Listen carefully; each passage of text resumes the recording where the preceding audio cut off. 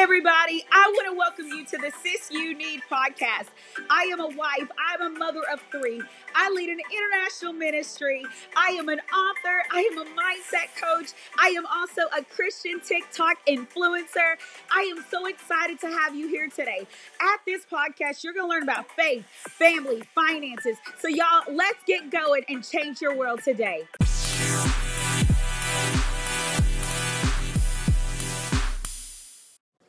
Hey, sis. So listen, sis, I'm so excited to be with you today. I am your host, Prophetess Takaya Revelo, and I just want to kick this off by saying, we did it. Listen, sis, you know, we have been believing God to start this podcast, and just to be here doing this with y'all, I'm so excited, y'all. So let's get off into today. So today, I really want to talk about is just finding our purpose and finding our identity in God. You know, I want you to understand something is that God has called us. In his word, he lets us know that his gifts, they're irrevocable. His call, he said, I don't withdraw it once I've given it to you. And a lot of times in life, says, we tend to feel like, you know, is God calling me? What's my purpose? Am I doing enough? Am I enough? And right now, you may be struggling, feeling like you're not enough, struggling to feel like you're not doing enough. But I want you to know something is this. Take a moment to realize that right where you're at right now is exactly where you're supposed to be. A lot of times we get so caught up in the regrets and we get so caught up in the worries and the fears and all these things. But sis, those things are the enemies.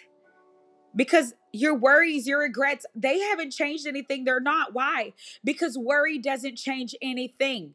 It is a tool that the enemy uses to try to get God's people to stay stuck in the past rather than going towards the future that God has promised us. God has given us a future and a hope. Jeremiah 29:11.